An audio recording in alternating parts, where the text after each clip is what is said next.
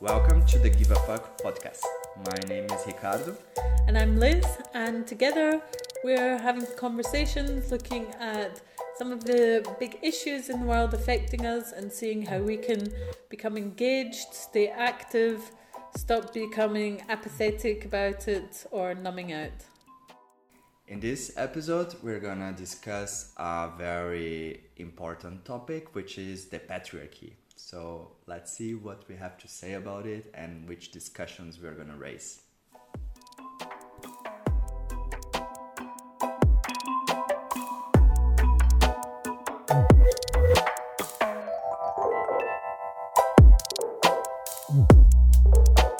Right, I have a riddle for you. Let's see. Go for it. Let's see if you get this or if it's totally obvious to you. So, father and son are in a car accident. The father's more badly injured. He gets taken to a hospital further away. The son's not so badly injured. He gets taken to a hospital nearby, a local hospital. Surgeon comes in and says, "But I can't operate on this boy. This is my son." Who's the surgeon? I already heard that before, but I know with the pressure of speaking out. So much pressure. Who's the doctor? The mother. Exactly. Exactly. This is like one of the oldest, well, no, it's not one of the oldest riddles, but it's been around since the 70s, and it's so funny how I've been testing it this week and how many people you catch out with it, because they'll be like, well, maybe a priest, maybe this happened, maybe that happened. And we're so trained to still see a surgeon or a doctor as being the man, and you can turn the riddle around as well, where there's a nurse that comes in and it turns out it's the dad, but people never think it's the dad. And it's really interesting just how in that split second. Yeah, and it's not only a man, but it's like a white heterosexual man. Exactly. And it's so many of these really deeply ingrained ideas that I think we all carry, and that's the patriarchy, really. Yes, that's the patriarchy. That's what we're going to be talking about for the next minutes. So I wanted to also read this quote from Bell Hooks that says, "Learning to wear a mask," that word is already embedded in the term masculinity, "is the first lesson in patriarchal masculinity that a boy learns. He learns that his core feelings cannot be expressed if they do not conform to the acceptable behaviors sexism defines as male." Wow. So it's interesting how I also started to think about patriarchy, like in the last few years. The term is popping up more, like we've seen a lot of people really talking deeply about it. And it's crazy how I started to also connect to my personal experience, because I started to notice the damages that the patriarchal system caused on me, as I used to feel I was not worth or capable, and how that is somehow connected to the fact that I secretly identified myself as homosexual since I'm a child, and how I felt always inferiority because I was growing up in a not only patriarchal, but a system that encouraged homophobia, sexism, and racist jokes, and how everything is taken as normal, and how you also have, even though you're growing as homosexual, you also think in a homophobic way, how the system is constructed, that you also cannot find your way out to understand yourself, to identify yourself as you truly are, because everything around it doesn't give you room for that to happen. Exactly. So many women are misogynist, sexist. Yeah. So let's define patriarchy straight off, because it's come back in the past maybe 3 years. It was like this term that was used by feminists such as Bell Hooks in the 70s. It was used in the 80s, and then it went out of fashion, and now it's come back, and we keep hearing patriarchy. Basically, it's a system, this entrenched system of denying women's rights on every single level in many ways that are so intrinsic that you can't see it, and in ways that are so deep in our psyche that we don't even realise. And that tips over into really big systems of inequality, tips into homophobia, racism, very linked to white supremacy, which I think as a collective we're starting to unravel just now. It's very linked to ideas of hierarchy and domination. And it's this basic idea that women are worth less than men, and it can be perpetrated by women just as much as men. And I think in what you said, in the way that you also had these homophobic ideas inside it, why is that? Because so much of homophobia is seeing gay men as effeminate. What's the worst thing you can be is, as a man, be like a woman. You know, it's like the most embarrassing thing that you can be, and it still persists. Last week I was in one of these cosmetic studios in Berlin where they do manicures, pedicures, all the rest of it, and one of the women who was working there, her son came to visit, but he came really quickly and raced out again because he didn't want his dad to know that he'd been there, because his dad found it embarrassing for his son to go to a cosmetic studio where his mother works because it's such an effeminate place.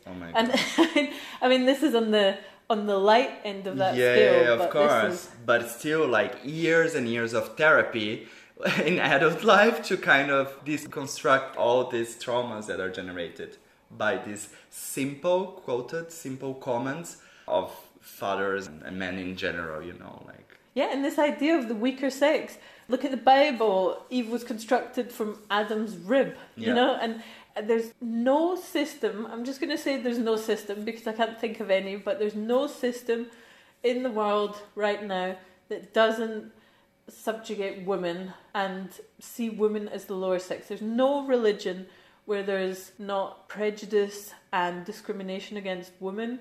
There's no capitalist system at the moment in the world where women aren't seen as inferior. And it's crazy because, like, as we grow up in these societies that are very patriarchal, we don't think that there's an alternative system to that, you know, like while we are growing up. Of course, now we're discussing that and trying to disrupt that one step at a time.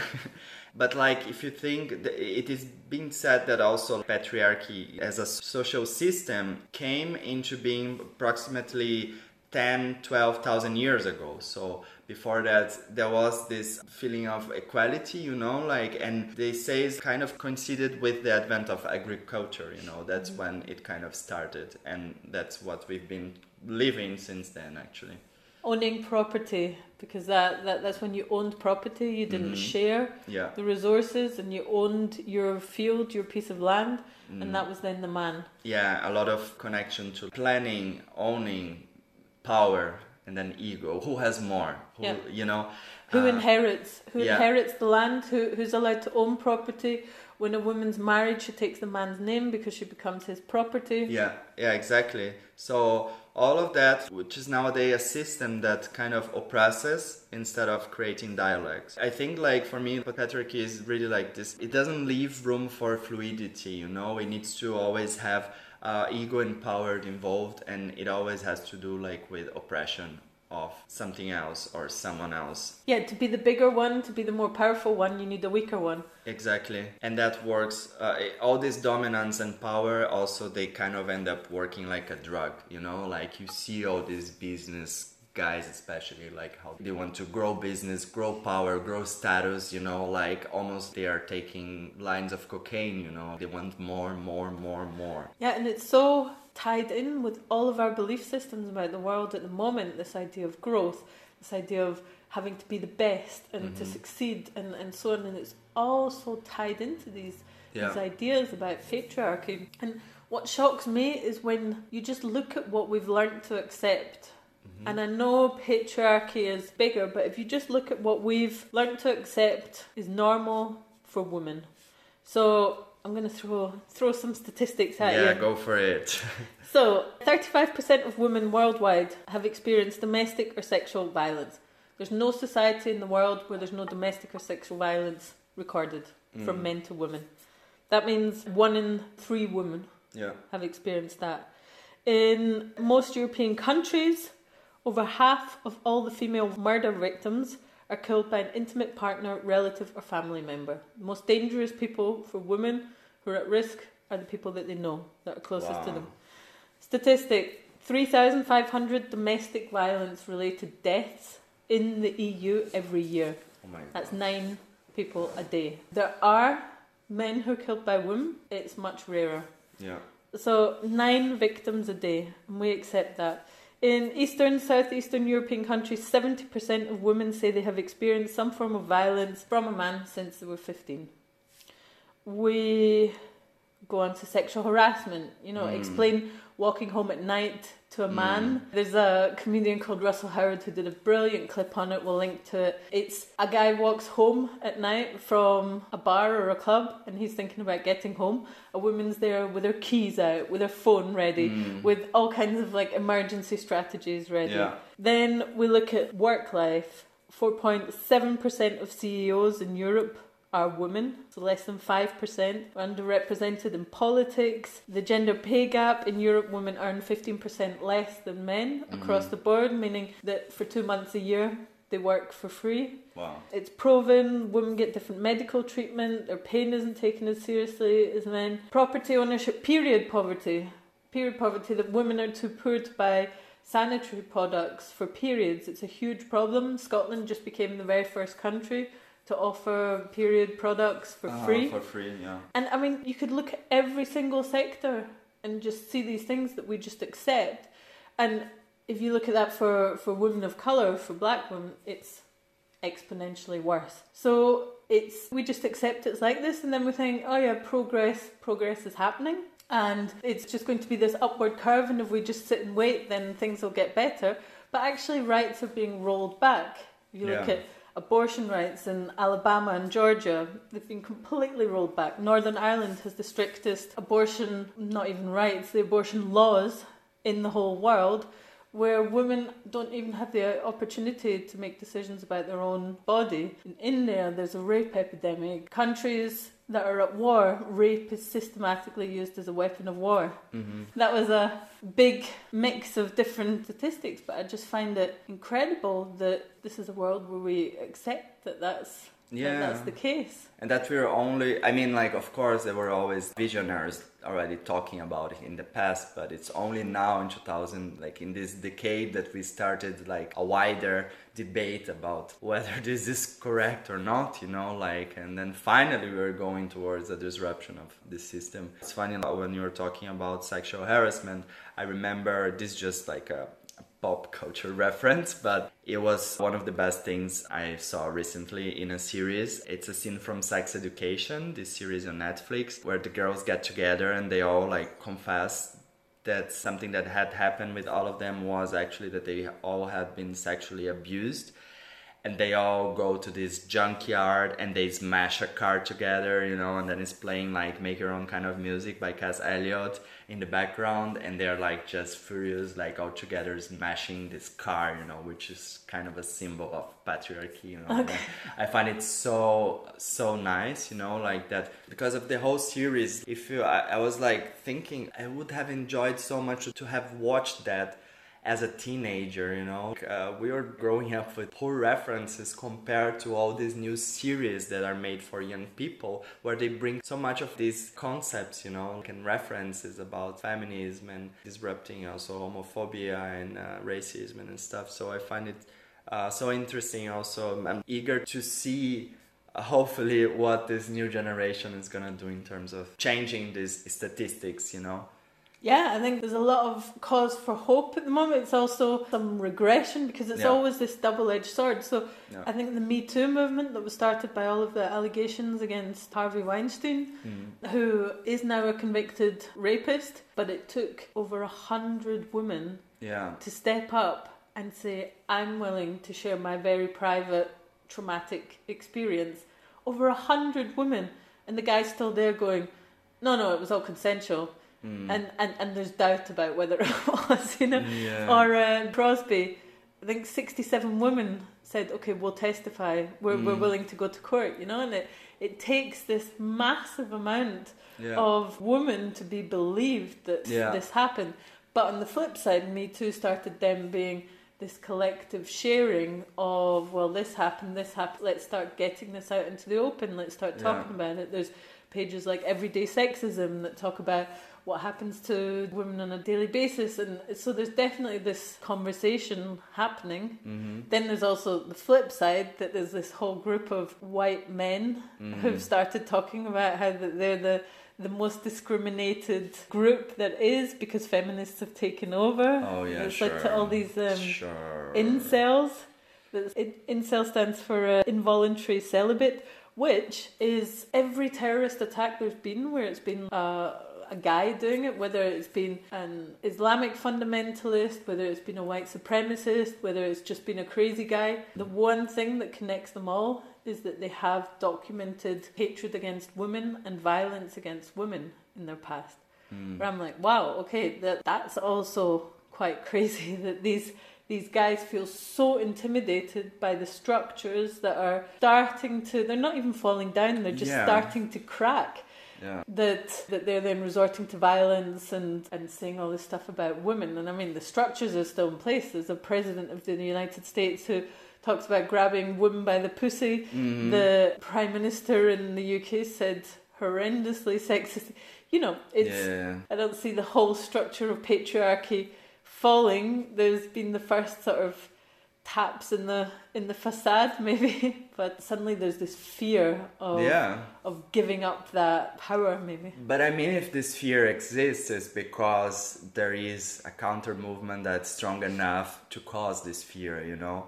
And as also like this, the feminist cause is also being aligned with the LGBTQ cause, like, trans rights and even races. I think it's minorities, which is not necessarily minorities, because if we're all together like kind of fighting against it, we're gonna be the majority, you know. So. And also women aren't a minority. Yeah, exactly. True.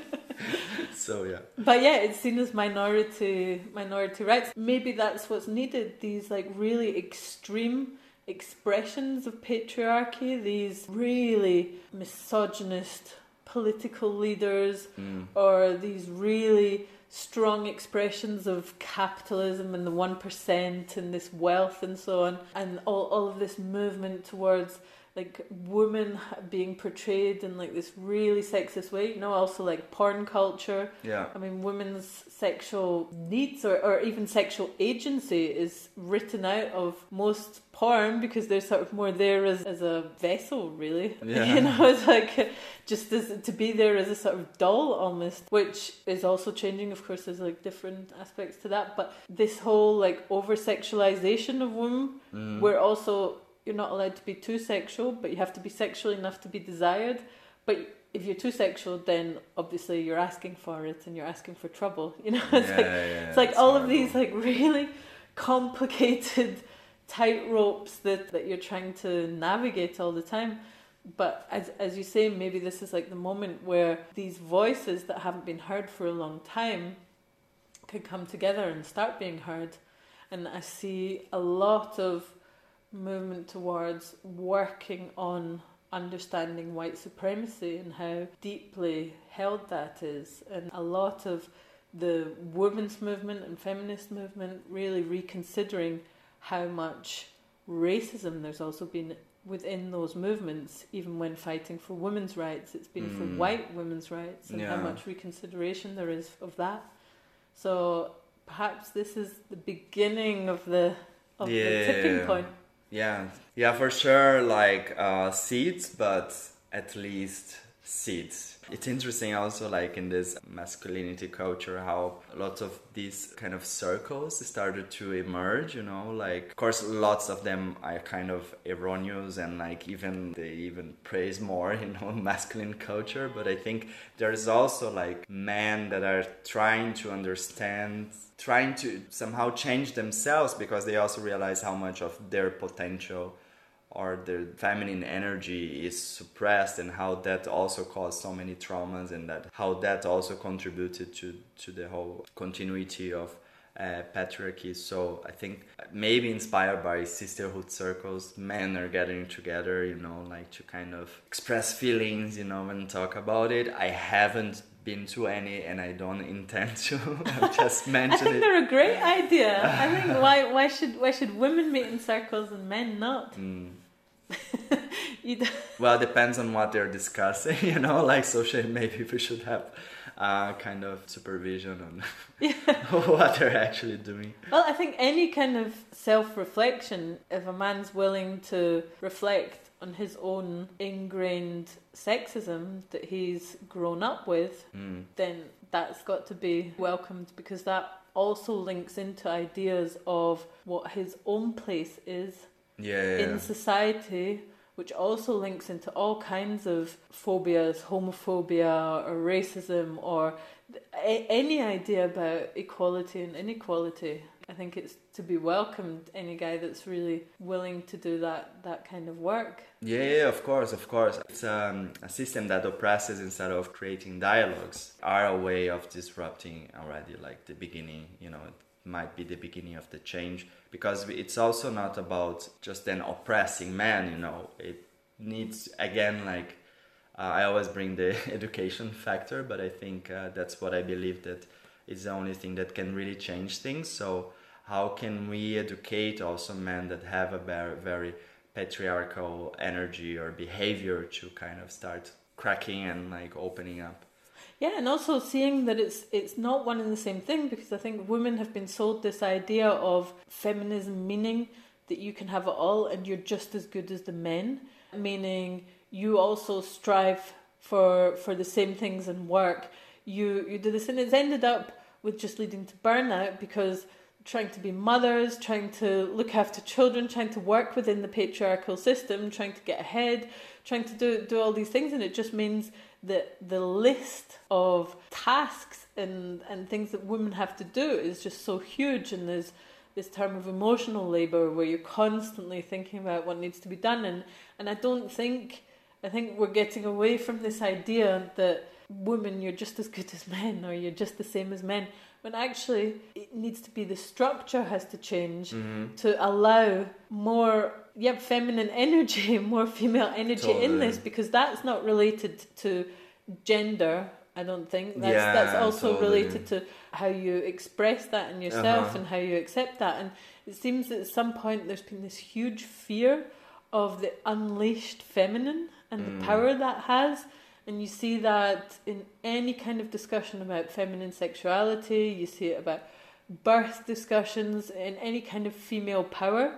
And I think that's led to this fear of women then oppressing men, whereas actually the aim isn't that anyone oppresses each other, it's that we find a different model for society where there's not this oppression. Through discussion, and education, and getting together and building a new system. And maybe dialogue. I mean, I don't know how I would speak to an incel.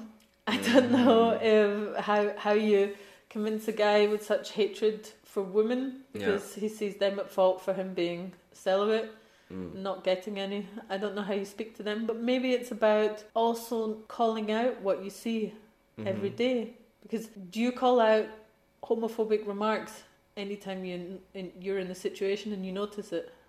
Depends on the situation. I had recently in my previous job situation where someone made a little comment that was totally unnecessary. I actually, even though it's 2020 and I'm 32 years old, and I shouldn't feel offended, and it's not that I necessarily felt offended, it's not the case, but it just caused discomfort, So out of the discomfort, I kind of made another joke on top, calling the guy the chief discrimination officer or something. But I don't know, it's just like, since this comment happened, I cannot really engage with this person anymore. So I don't know if people are aware how damaging comments like that, especially at work, how much not only discomfort but some sort of pain can cause. So whenever I am in depending on the situation, of course I will call out, especially when I'm with my family, because then I have totally openness to kind of bring them a new perspective from being living in another country and bringing new perspective. So I, of course, with them I'm super open and I tell them directly, but also since I came out, they're really careful with what they say. Yeah. Because it's hard, because whenever I think about it, I think that would be one way to start, just to highlight it. Every time you hear sexist comment or discriminatory comment, but then what you hear as a woman, what you hear all the time is, oh, you can't take a joke. That's stupid. I hate this response. It was just meant to be a joke. Well, actually, no, because you're perpetrating this, you're furthering this system, you're furthering these beliefs every time you make a stupid joke. And of course, it's often a joke, but why resort to that? I've read that one way of responding to that is just to say, oh, I didn't understand. I'm sorry. Can you explain that to me? And let's see what happens. Yeah, and it's easy to get this label of being this really serious feminist who have no sense of humor. Of humor, and she just wants to cut down men and burn her bra and what have you. And maybe also if more men also reflect on that and become allies as well. Yeah. And we're just in general more aware of it. But then the comment comes straight away, oh, it's political correctness gone mad. You can't say anything anymore. You can't speak. Maybe that's the beginning, just calling it out when you see it. Yeah, totally. Calling it out when you see it for other people, when you see it happening with other people. And beginning with that you examine every time that happens. Yeah, totally. And another perspective that I'm starting my own businesses and becoming an entrepreneur, like I really wanna always focus on supporting, and engaging more and more with not only women but also trans and people from the LGBT community, like people from different ethnicities, and to also give opportunities, that sometimes are not given when the board is too white and male, Yeah, and I think that's what we need. We need to see people like us in positions of power or in some kind of positions of influence. And if you look in the US, the Democratic candidates now who just stood, it's going to be an old white man who becomes the candidate. But for the first time, there was a gay candidate who stood for the very first time. There's in Europe for the first time, there's gay prime ministers that was never there before. There's more female political leaders in positions of power.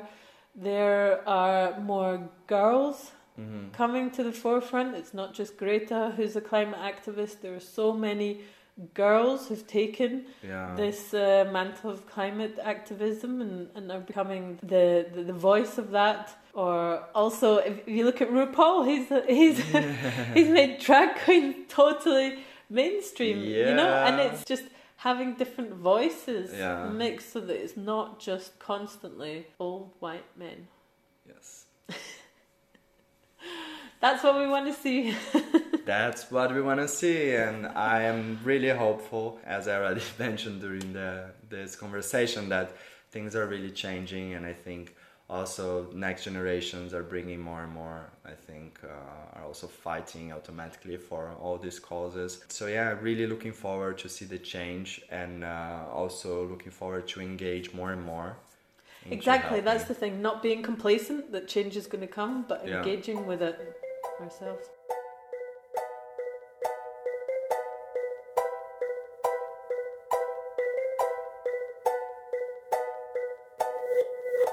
Thank you very much for listening. This was our conversation this week, and please reach out to us through email. You can check our email address here in the description of the podcast, or reach out to us on Instagram. We are really looking forward to have some feedback and continue the conversation that we're starting here. So see you next time.